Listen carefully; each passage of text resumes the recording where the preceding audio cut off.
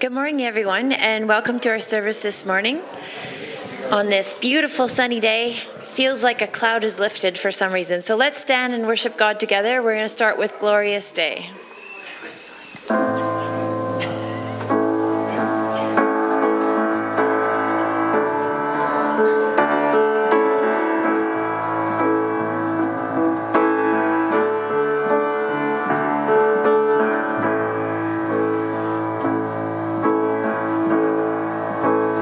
One day when heaven was filled with his praises, one day when sin was as black as could be, Jesus came forth to be born of a virgin, dwelt among men, my example is he.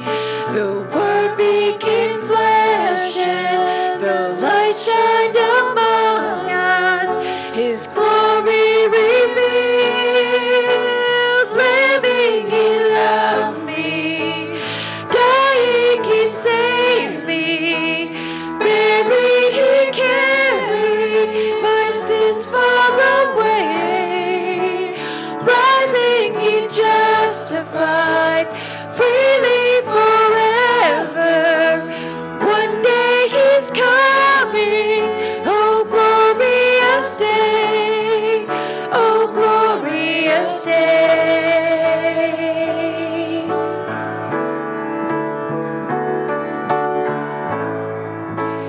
One day they led him up Calvary's mountain, one day they nailed him to die on a tree, suffering anguish, despised and rejected, bearing our sins, my Redeemer is he. The hands that healed nations stretched out on a tree and took the nails for me. Living he loved me, dying he saved me, buried he carried my sins far away, rising he justified freely forever. One day he's coming, oh glorious day, oh glorious day.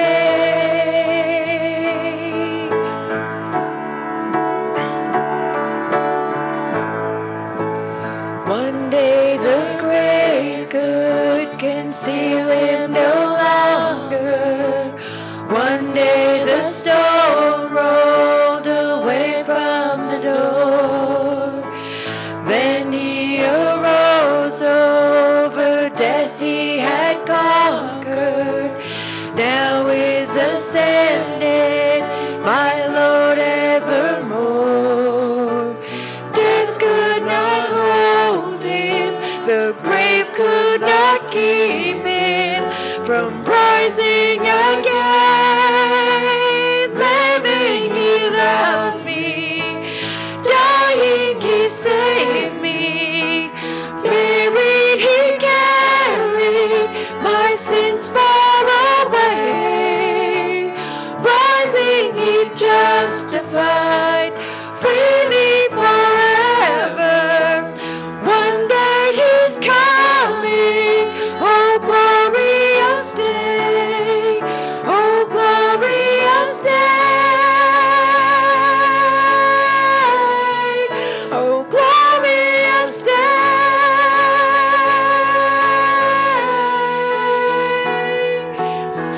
One day the trumpet will sound for his coming.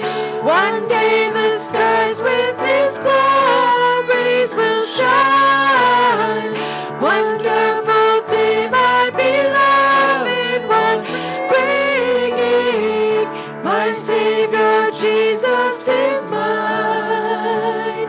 Living he loved me, dying he saved me,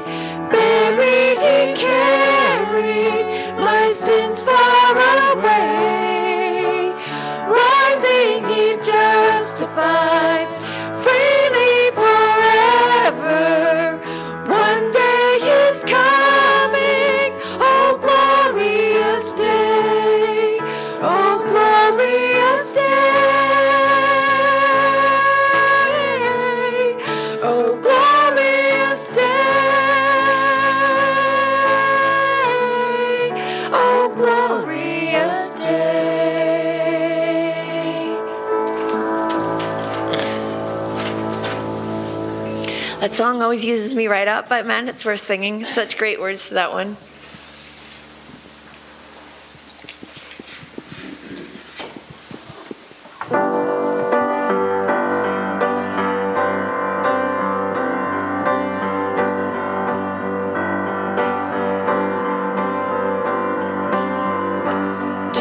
Jesus, hope of the nations. Jesus, comfort for all who mourn. You are the source of heaven's hope on earth.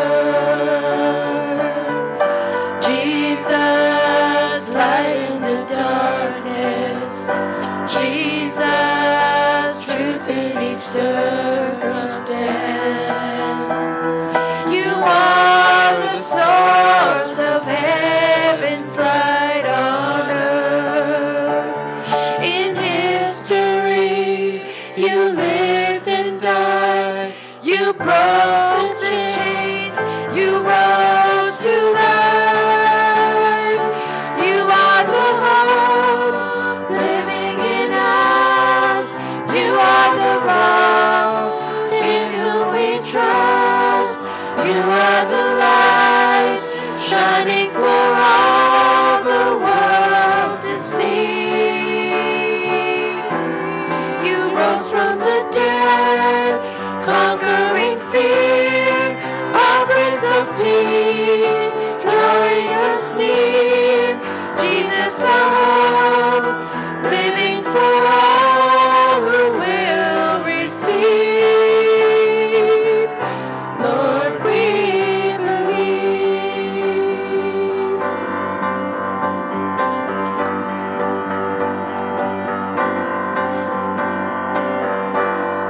Jesus, light of the nations. Jesus, comfort for all who mourn.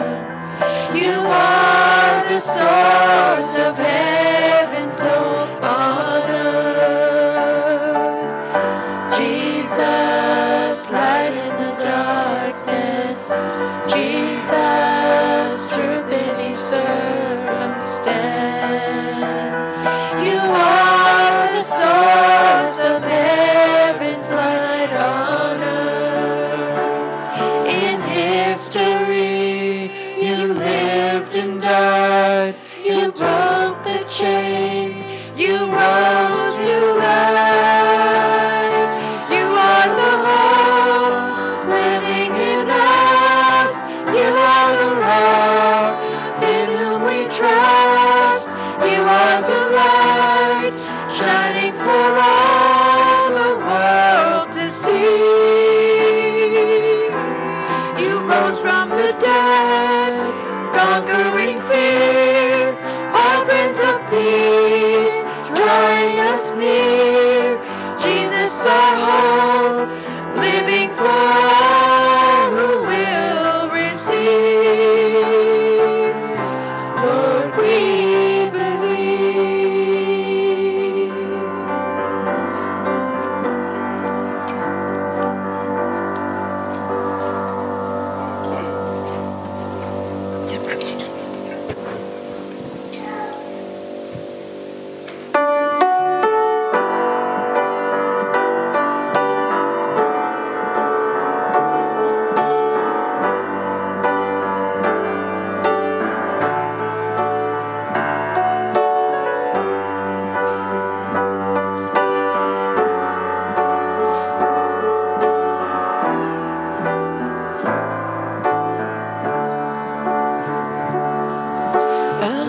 Amazing grace, how sweet the sound that saved a wretch like me. I once was lost, but now am found. Was blind, but now I see. 'Twas grace that taught my heart to fear, and grace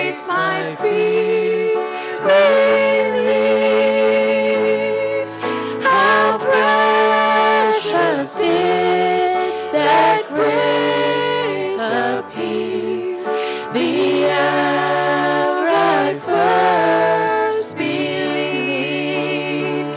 My chains are gone, I've been set free. My God, my Savior has ransomed me. And like a flood, His mercy reigns. Unending love, amazing grace. The Lord has promised good to me. His word, my hope secures. He will my shield and portion be, as long as life endures. My chains are gone, I've been set free. My God, my Savior has ransomed me. And like a flood, His mercy reigns. Unending love, amazing grace. The earth shall soon dissolve like snow. The sun forbear to shine, but God who called me here below will be forever mine. Will be forever mine. You are forever mine. Thank you for your singing.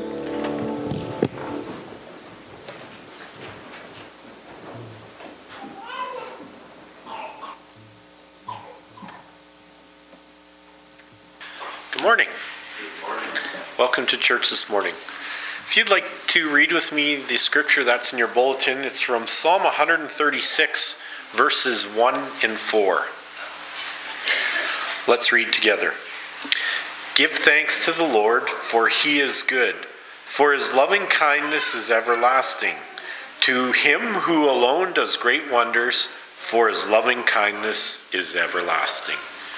If you'd like to bow with me, let's continue to worship as we pray. Our Heavenly Father, we thank you that we can gather here together this morning as a family of believers. We thank you that we have your word that we can hear from this morning. We thank you for Pastor Glenn and that he can teach it to us. We pray that our hearts would be open to you as we receive your word and as we sing to you, as we give and as we pray. And we thank you for those things. Pray that you would guide us in our worship of you. Amen.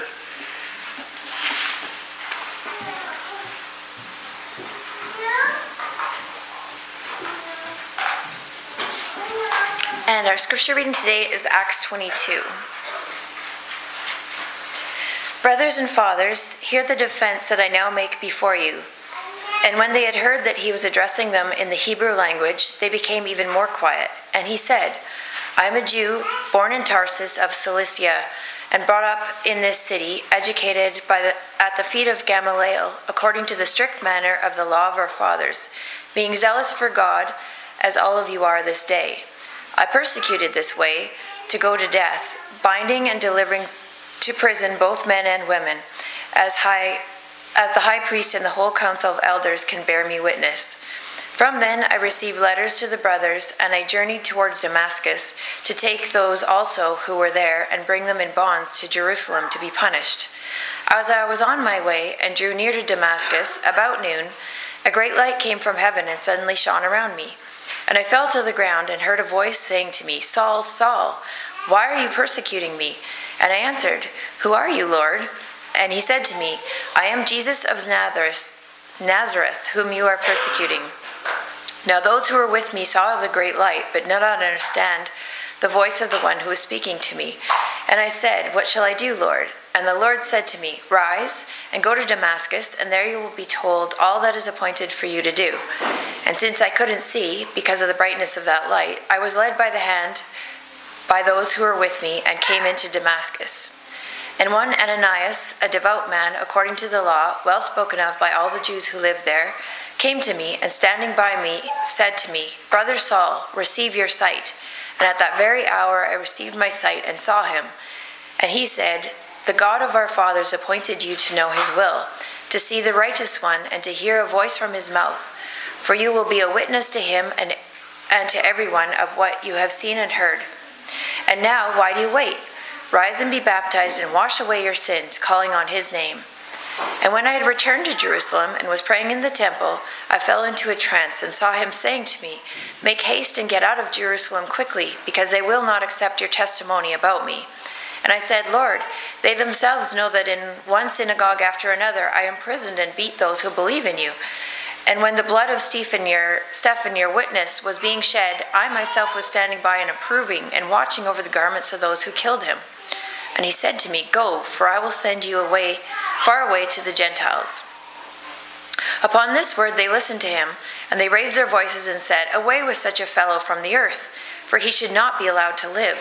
And as they were shouting and throwing off their cloaks and flinging dust into the air, the tribune ordered him to be brought into the barracks, saying that he should be examined by flogging to find out why they were shouting against him like this.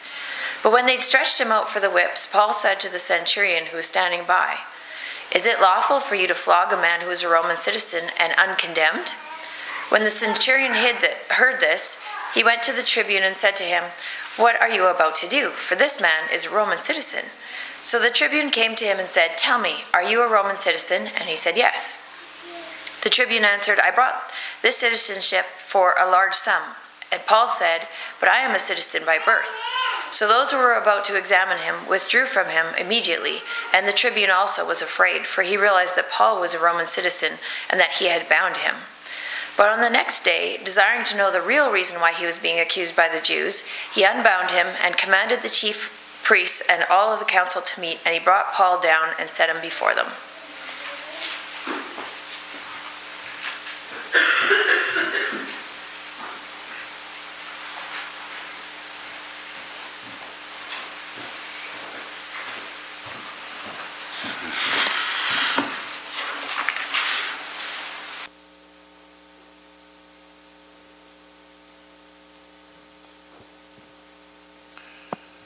Thanks, Bonnie.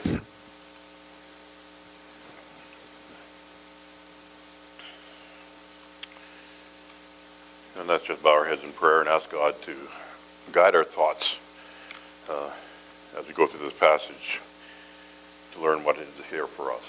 Lord God, we come to you humbly, and we are coming to open our hearts, open our minds to your word and what it is you're saying to us. Help us, Lord, as we go through this passage, just to understand what that is. And then, Lord, as I speak it, Lord, I really ask that it would be you speaking through me. And that what you want said would be said, and what you want to say to each one of us personally in our own hearts would be what is said. Lord, we leave this in your hands, and we ask your guidance in Jesus' name. Amen. One Sunday morning, a pastor of a small church was invited into the children's Sunday school class to teach the lesson for that day. And for the sake of illustration, the pastor began describing a squirrel. And he started off by saying to the kids, the children there in that class, I'm going to describe something that I want you to raise your hand. As soon as you know what it is, raise your hand and tell me. And so the children all nodded eagerly, and they started listening, and the pastor continued. He said, this thing I'm talking about lives in trees. Continued on, it eats nuts. Nobody raised their hand. It has a bushy tail. Nobody raised their hands, and the pastor was kind of shocked because he thought that was pretty obvious by now what he's talking about. But he kept on describing different things about the squirrel, and finally one little boy tentatively raised his hand, and the pastor breathed a sigh of relief, and he goes, "Ooh." And he called on the little boy for an answer, and the boy said, "Well, it sounds an awful lot like a squirrel to me, but I know the answer must be Jesus." Because in Sunday school, when a teacher asks you a question, 99% of the time the answer is Jesus. And most kids pick up on that pretty quick. So the pastor had those kids pretty confused. But when you think through things with any kind of depth, you come to the conclusion that Jesus is the answer. In the things that really matter for time and eternity, it really is all about Jesus. It's an interesting passage that we come to today in our journey through the book of Acts, chapter 22, which Chris just read for us. The bulk of this chapter is Paul making a defense before the Jews that are gathered there in that temple courtyard. And Paul's defense is almost exclusively him telling the crowd the story of how he became a Christian. So let's set the context. Paul has come to Jerusalem at the end of his third missionary journey. We saw that last week. He came to Jerusalem, met with the leaders of the Jerusalem church, who was James and the elders of that church. And they told Paul about the rumors going around there in Jerusalem among the Jewish believers there, that he was teaching Jews outside of Israel in those Gentile cities that he went to. He was teaching the Jews that they did not need to follow the Old Testament laws and the customs of the people. Now that was a false rumor, but the Jewish Christians were hearing that, and they're suspicious. And we saw last week in chapter 21 how the church leaders there advised Paul to take part in a Jewish ceremonial rite and custom along with 4 others, and to do that publicly in the hope that that would put to rest these false rumors that Paul was teaching Jewish Christians they didn't have to follow the law. So Paul did that, but as we saw last week, it didn't really work. Because there were some Jews from the Roman province of Asia that were there in Jerusalem at that time for the Feast of Pentecost. This was at that time of the year when the Jews celebrate the Feast of Pentecost. And so there were these Jews from Asia that are there in Jerusalem to celebrate that feast. And they knew of Paul, these Jews from Asia, because Paul had been there. Paul spent 2 years in Ephesus. That was the leading city of the province of Asia. Paul spent 2 years there preaching the gospel. And so now these Jews from Asia, they saw Paul in Jerusalem, and they saw him associating with a Gentile Christian from Ephesus. His name was Trophimus. And they jumped to the conclusion that Paul had taken this Gentile Trophimus into the inner court of the temple where Gentiles were not allowed. That was punishable by death. Now, that never happened, but it was a false assumption that they jumped to, a false conclusion they jumped to, and they just ran with that. That Paul took Gentiles into the temple. So they started a big riot there in the temple courtyard. They grabbed Paul, started beating him. They intended to kill him. And the result was the Roman commander and his soldiers who were stationed there, they ran to the scene and intervened and rescued Paul from the mob. And they had Paul handcuffed. Well, it says tied with 2 chains, but I think that's kind of the idea. And they tried to find out what the issue was.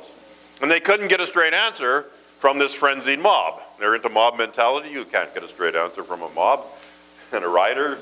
So they started to take Paul back to the barracks. Now, remember I explained last week that this was a kind of a tower. It was right at the corner of this big, huge temple courtyard. That's where this Roman cohort was stationed, in that tower. And so they were taking Paul back up. There's a stairs leading to the top, and they're taking them back up to the barracks that were up there. So when they're carrying Paul up the stairs, Paul asked the Roman commander if he could speak to the people. And the commander, after a brief discourse, gave Paul permission to speak to the people. So Paul stood on the stairs, and he motioned for silence, and he started speaking in Hebrew, the language of the local Jews are spoke in their everyday speaking and at their worship in the temple. And so the crowd really quieted down when they heard Paul talking in their own language, and they listened to what he had to say. So that was all last week. That was chapter 21. So chapter 22, where we're looking today, is the record of what Paul said after the crowd had quieted down. And as I mentioned earlier, it's basically Paul recounting for the crowd how he came to believe in Jesus and became a Christian. So let's very quickly and briefly, I'll try to be brief as we go through chapter 22. And so we all know what's going on, and then we'll make the application. Brethren and fathers, Paul starts out. One translation reads, brethren and esteemed fathers. And so what struck me was Paul was giving this crowd who was trying to kill him, he was giving them a lot of respect as he talked to them. And Paul starts by informing them or reminding them that he was a Jew. He's a Jew. He's born in Tarsus, raised there in Jerusalem. He's educated under Gamaliel. Gamaliel was a very strict Pharisee who had a following of disciples, a school, if you like, that he taught his disciples in. And so thus Paul, educated under Gamaliel, he became a very strict Pharisee. Paul was very zealous for the law, he says, just as every one of you are today as well. In fact, Paul reminds them that he persecuted these new Jesus followers. He led the persecution of them. He had letters giving him the right to go to Damascus and round up the Christians there and bring them back to Jerusalem to punish them. And Paul's point is to tell this crowd that he understands them completely. He used to be one of them and think just like them.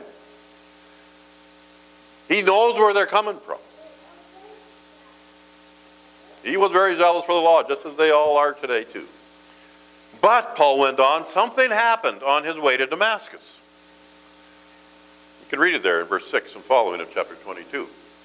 And that's a recount of the story that we first saw back in Acts chapter 9. And when that gives an account of what actually happened, Paul here is telling the story of what happened back in Acts 9. Kind of same story, not exactly word for word, and a few details added, but same story. He's on his way to Damascus, and a bright light flashed from heaven, and he fell to the ground, and he heard a voice, and the voice said, Saul, Saul, why are you persecuting me? Remember, he used to be Saul, but now his name was changed to Paul. We went through that way back when. But back then he was still Saul. Saul, Saul, why are you persecuting me? And he said, I asked who was speaking, and the voice said, I am Jesus, whom you are persecuting. Jesus? They killed Jesus.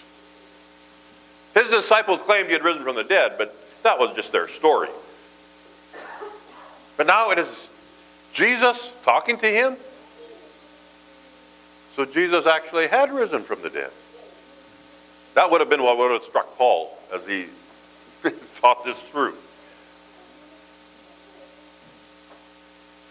Anyway, Jesus told Paul to continue on to Damascus, where it would be told to him what to do. He had to be led because he was blind. The light had blinded him. He couldn't see. So they led him to Damascus, and he got to Damascus, and a man named Ananias was sent by God to Paul.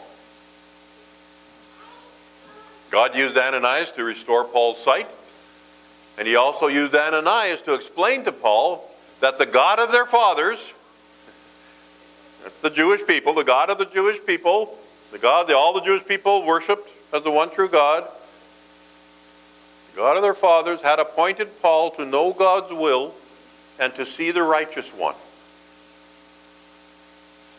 That's one of the terms the Jews use to refer to their coming Messiah. It's called a different thing, but the righteous one is one of the ways they refer to the Messiah, the coming Messiah, that they were all longing for and hoping for and waiting for.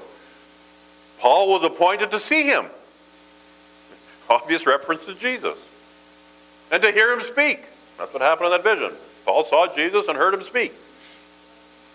And that Paul would be a witness for him, for Jesus, about all that he had heard and seen. Then Ananias gave the command that Paul was to be baptized and have his sins washed away by calling on his name. Whose name? His name. Jesus' name. Have his sins washed away by calling on Jesus' name. So Paul, he's telling the story to this crowd of people here, this mob at the temple courtyards. Then Paul went on to explain to them that he went back to Jerusalem and was in the temple praying. And again he saw a vision of Jesus. And this time Jesus warned him to get out of Jerusalem because people won't believe his testimony about Jesus. And Paul seemed to disagree with that. He's thinking that because he used to persecute the Christians, that the Jews would be more inclined to listen to him. But Jesus warned him in that vision, no, you get out of town because they're not going to believe you. Jesus said, no, Paul, you leave. I'm going to send you far away to the Gentiles. And that seemed to be the last straw for that crowd listening to Paul. As soon as he mentioned that God told him to go far away to the Gentiles, they lost it. And they started shouting again and demanding Paul's death and throwing their cloaks in the air and throwing dust in the air. They were so outraged at this words coming out of Paul's mouth. So the Roman soldiers then got Paul back up to the barracks and gave the orders for Paul to be beaten or scourged, as some of your translations say. Same thing they did to Jesus.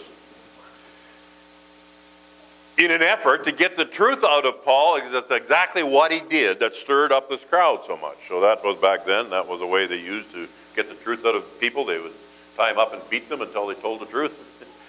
I don't think that's very effective, but that's what they did.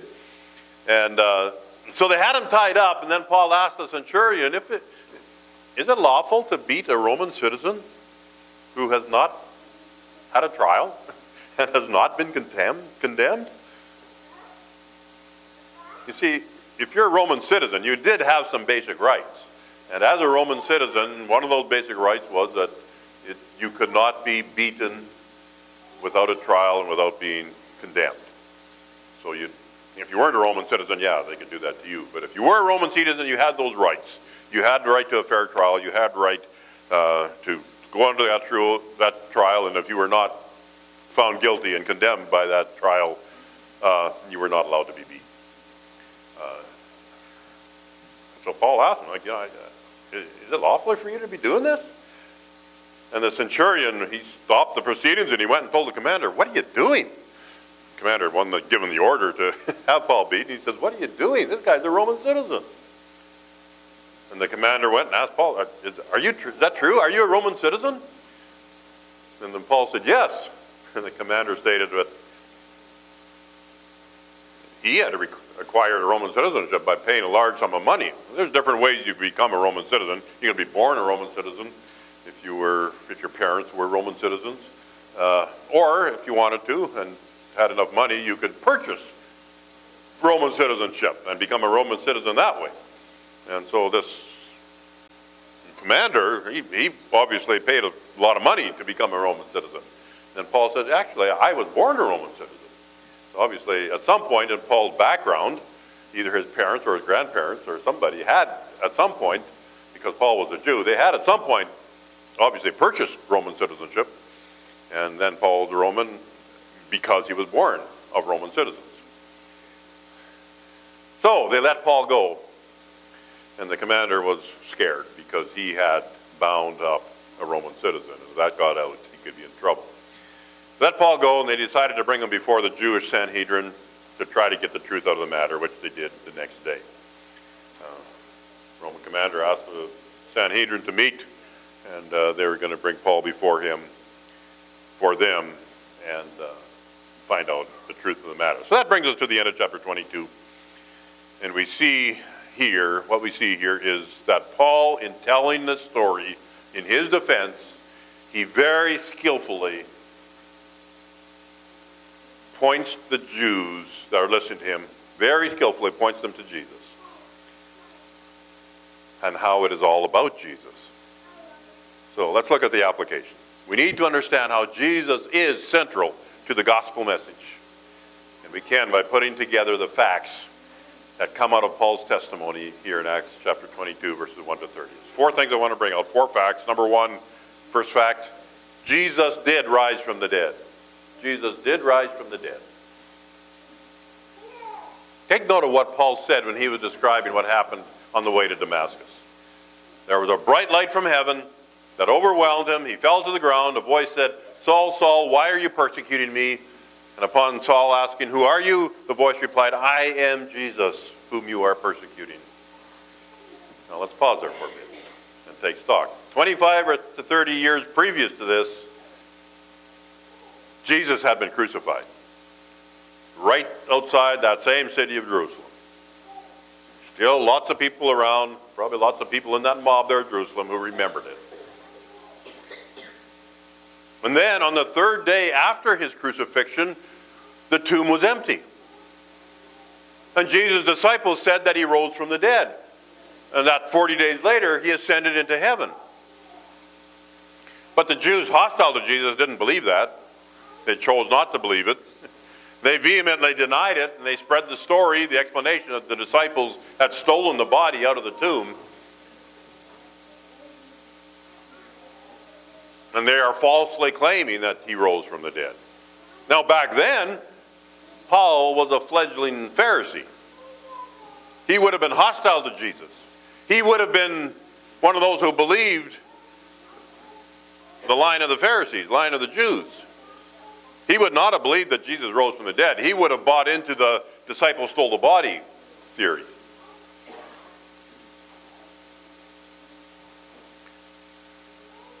The Jews that Paul is addressing here in this crowd in chapter 22, they would still be of that belief. Jesus was an impostor, he was a blasphemer, he was a fraud, he deserved death by crucifixion, which is what he got. He certainly did not rise from the dead. But now, Paul is telling them what happened on the way to Damascus, the light, the voice from heaven, who said he was Jesus. And later on, when Ananias came to see him, Ananias told him that God had granted him the privilege of seeing the righteous one and hearing him. That's the Messiah. It's Jesus. More on that later. But what else could Paul conclude? That Jesus was not dead. He is alive. He is in heaven. Very much alive and very much directing his church here on earth. That realization was key in Paul realizing that Jesus, who Jesus was and is, and in giving, very much key in Paul giving his life to Christ. So the first fact that comes out of Paul's testimony is that Jesus did in fact rise from the dead. Jesus is alive. And if Jesus is alive, then all his teachings are still true, and they're all still in effect, and all his promises are still valid, and they're still in effect. And friends, that is profound, because that is the first fact that shows us that Jesus is central to the gospel message. He rose from the dead. He is alive. First fact. Moving on. These all build on each other. Secondly, Jesus is God's promised Messiah. And what I want to focus on here is what Ananias said to Paul, verses 12 through 15. Let's read those verses again. Certain Ananias, a man who was devout by the standard of the law and well spoken of by all the Jews who lived there, came to me and standing near me said, "Brother Saul, receive your sight." And at that very time I looked up at him, and he said to me, "The God of our fathers has appointed you to know his will, to see the righteous one, and to hear an utterance from his mouth. For you will be a witness for him to all men of what you have seen and heard." So first Ananias said, "Brother Saul, receive your sight."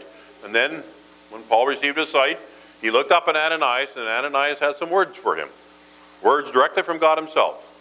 Notice what he says. The God of our fathers. The one true God. The God of Abraham, Isaac, and Jacob.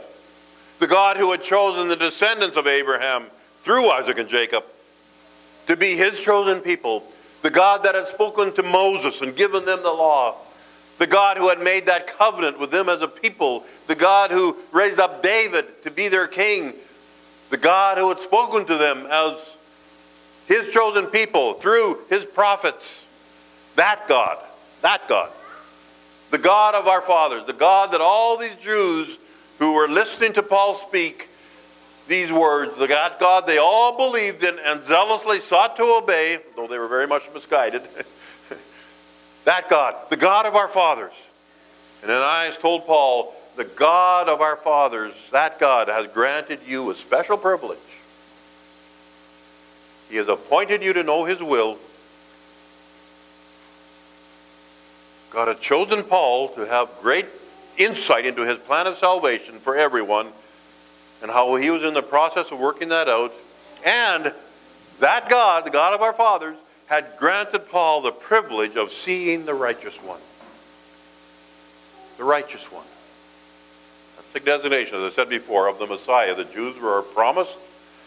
All pious and devout Jews believed in and longed for and hoped for the coming of the Messiah. And Ananias, in speaking to Paul here, told him that God had granted him a special blessing in allowing him to see the Messiah.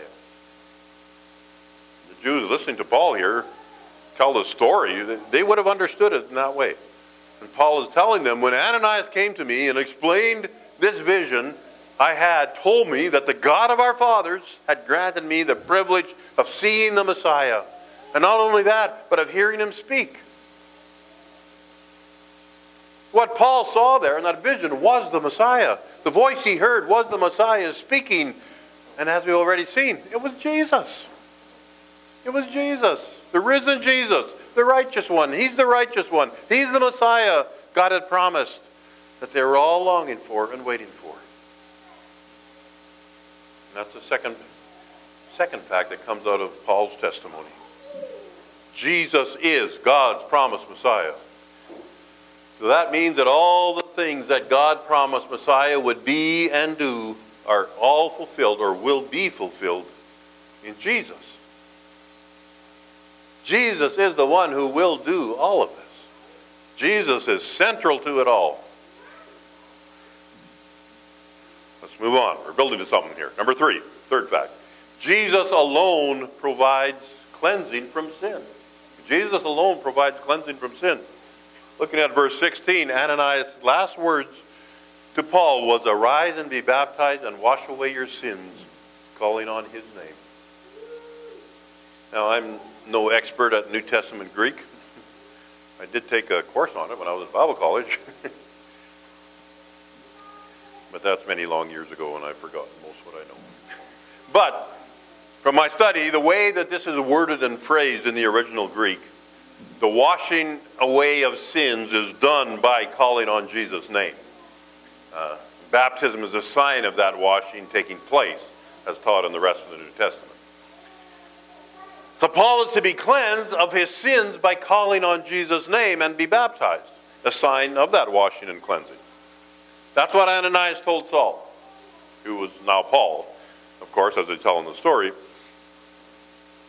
And that is what Paul is now telling this crowd as he tells the story. That's what Ananias said to me. Saul, the devout Pharisee, the stickler for obeying every detail of the Old Testament law and for obeying all the customs passed down from their Jewish ancestors, he needed to have his sins washed away. He needed to be baptized to show that.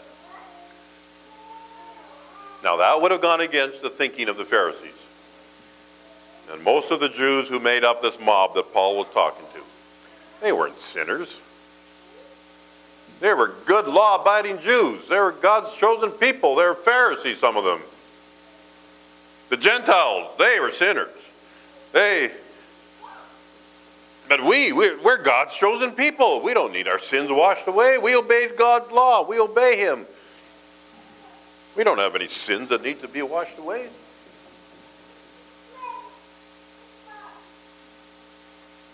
But Saul, the strict Pharisee, was instructed to call on the name of Jesus so his sins could be washed away. That tells us a couple things. First, tells us by implication that there is no sin worse than turning your back on and rejecting Jesus Christ, the Messiah, who is God come as a human for us all, who died and rose again to pay the penalty demanded by our sin in our place. There is no sin greater than turning your back on Jesus and rejecting him. Second, it tells us that only Jesus can wash away sins. You can't do it by obeying laws. Paul had done it. Obeyed all the laws. He was still a sinner that needed his sins washed away. No one can be perfect enough throughout their entire lifetime to not have any sins that need washing away. There is no other way to deal with sin. Only Jesus can do that. And he will if you call on his name.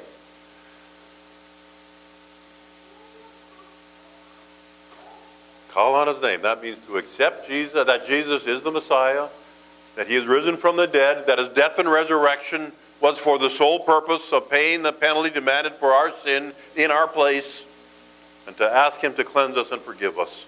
That's what's meant by calling on his name. There's only one way, friends, to have our sins washed away. Only Jesus can do it. No one else can. There is no other method that can accomplish it. Your sins, my sins, can only be dealt with by Jesus. The sins that you and I have committed and the consequences of those sins that we probably are living under can only be dealt with by Jesus. The good news is that Jesus will wash them away and forgive us and cleanse us and make us pure if and when we call on his name. That's the only way. So that's the third fact that comes out of Paul's testimony that shows that Jesus is central to the gospel message. He alone provides cleansing from sin. And then fourthly and finally, Jesus is God's plan to reach the whole world. Skip down to verse 21.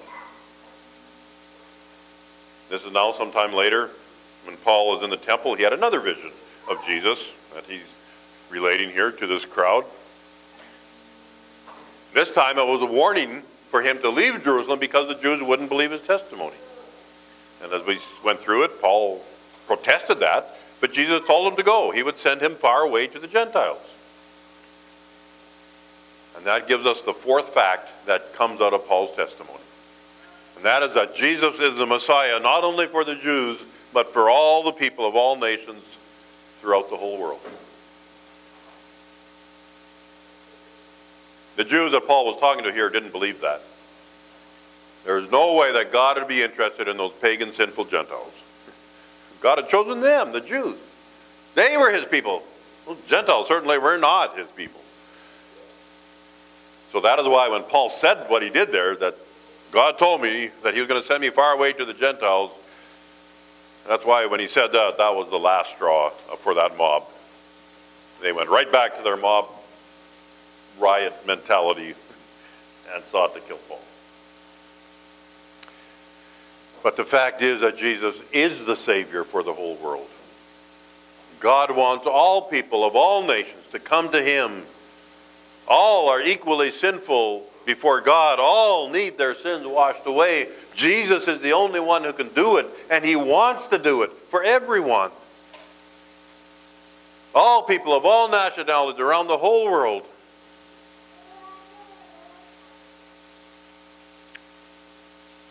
Throughout the history of the world, people of different nations and people groups, in their search for God, have made up all kinds of systems and belief practices and worship rituals, trying somehow to deal with the problem that they know is there, but they can't really put their finger on it. Trying to connect with the God that they know was there, but they never managed to accomplish it. It can only be done through Jesus Christ. He is God come as a human to connect with us as humans, all humans around the world. He died to pay the penalty for our sin in our place and rose from the dead. And because of that, he can wash away our sins. And he longs to do that if only we would call on his name. God has a plan.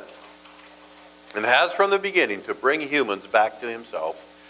He has a plan for this world that he is unfolding and will certainly be carried out. And Jesus is central to that plan. It is all centered around Jesus. So the fact that Jesus is the Savior for all the world, of all nations around the world, is the fourth fact that shows that Jesus is central to the gospel message. That one and only good news message. By the way, in case I haven't said it often enough or you haven't heard it often enough, the word gospel, that's what it means. It means good news. The gospel of Jesus Christ. The good news of Jesus Christ. Jesus is the one and only good news message. So therefore we see from this passage the facts that come out of Paul's testimony to this Jewish mob that show that Jesus is central to the gospel message. They are, number one, Jesus did rise from the dead. Number two, Jesus is God's promised Messiah. Number three, Jesus alone provides cleansing from sin. Number four, Jesus is God's plan to reach the whole world.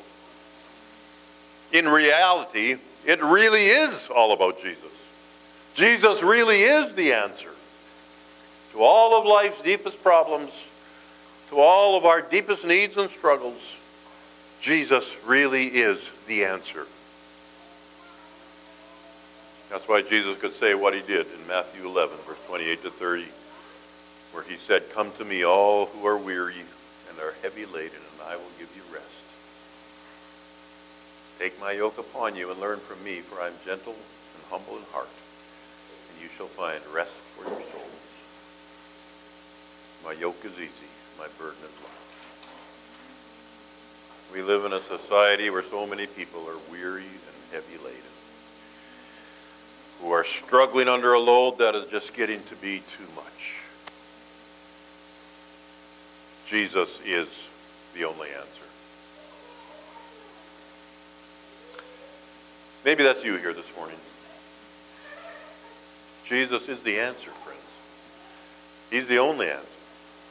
He loves you and cares for you more than you can imagine, and he wants to be the answer for you. If the weight caused by your sin, which you have not dealt with,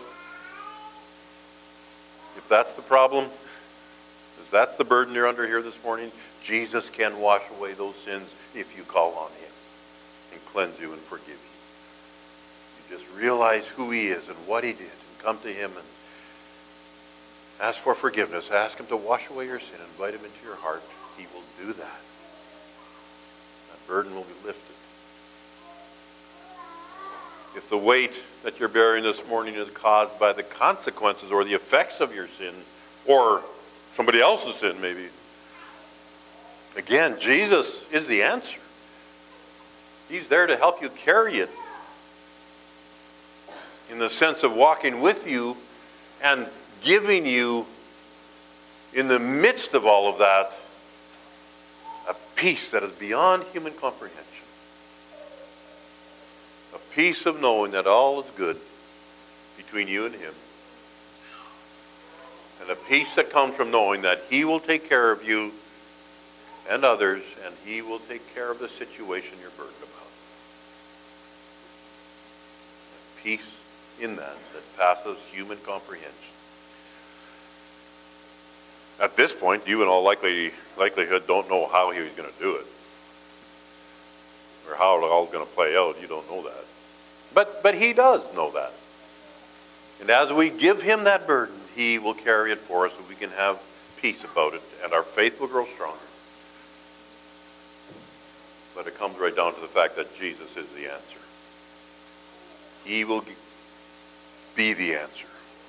Will you go to him for the answer that you need?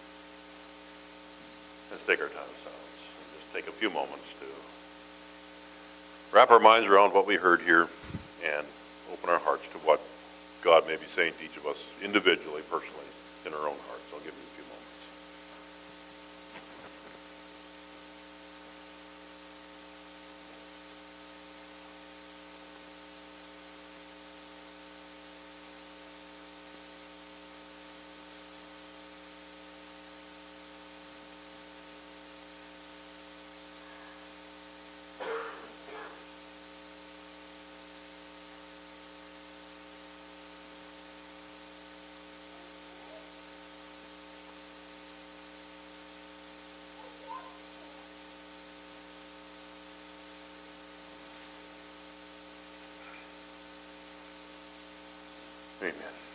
Music cue, please.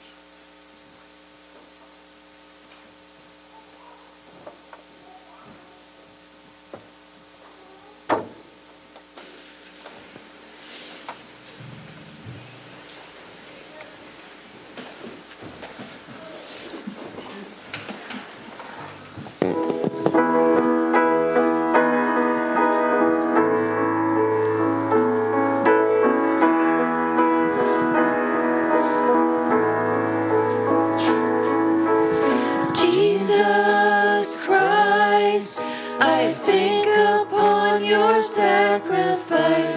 You became nothing, poured out to death. Many times I've wondered at your gift of life. I'm in that place once again. I'm in that place once again. And once again I look upon the cross where you died. I'm humbled by your mercy and I'm broken inside. Once again I thank you. Once again I pour out my life.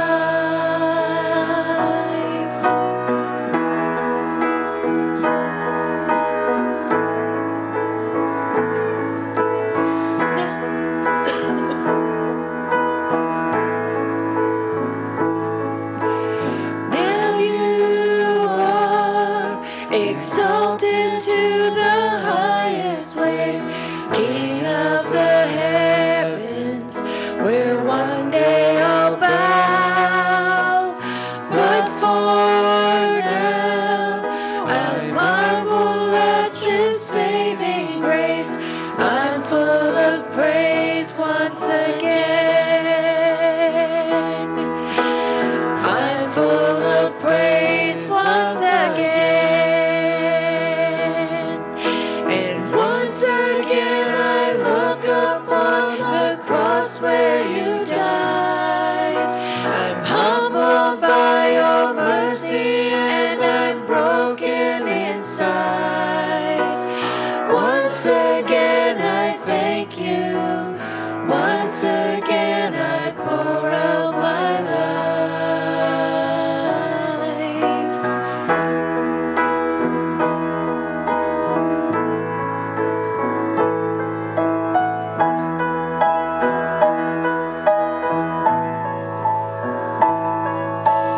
Thank you for the cross. Thank you for the cross. Thank you for the cross, my friend.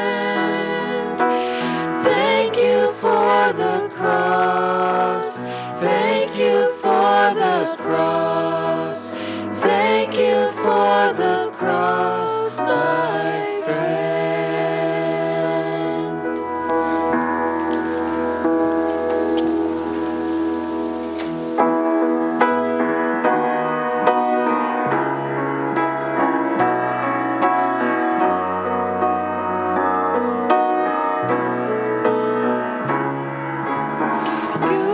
Purify my heart. Let me be as gold and precious silver. Purify my heart. Let me be as gold, pure gold, refined as fire. My heart's one desire is to be holy, set apart for you, Lord. I choose to be holy, set apart for you, my Master, ready to do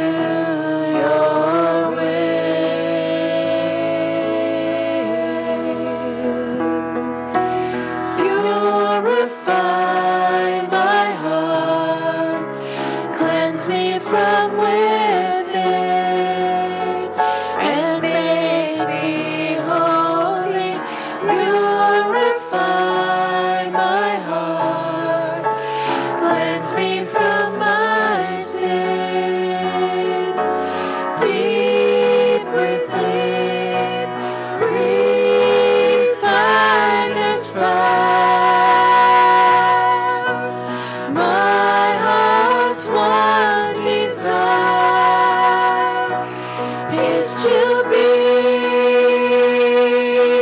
holy, set apart for you, Lord. I choose to be holy, set apart for you, my Master, ready to do your will.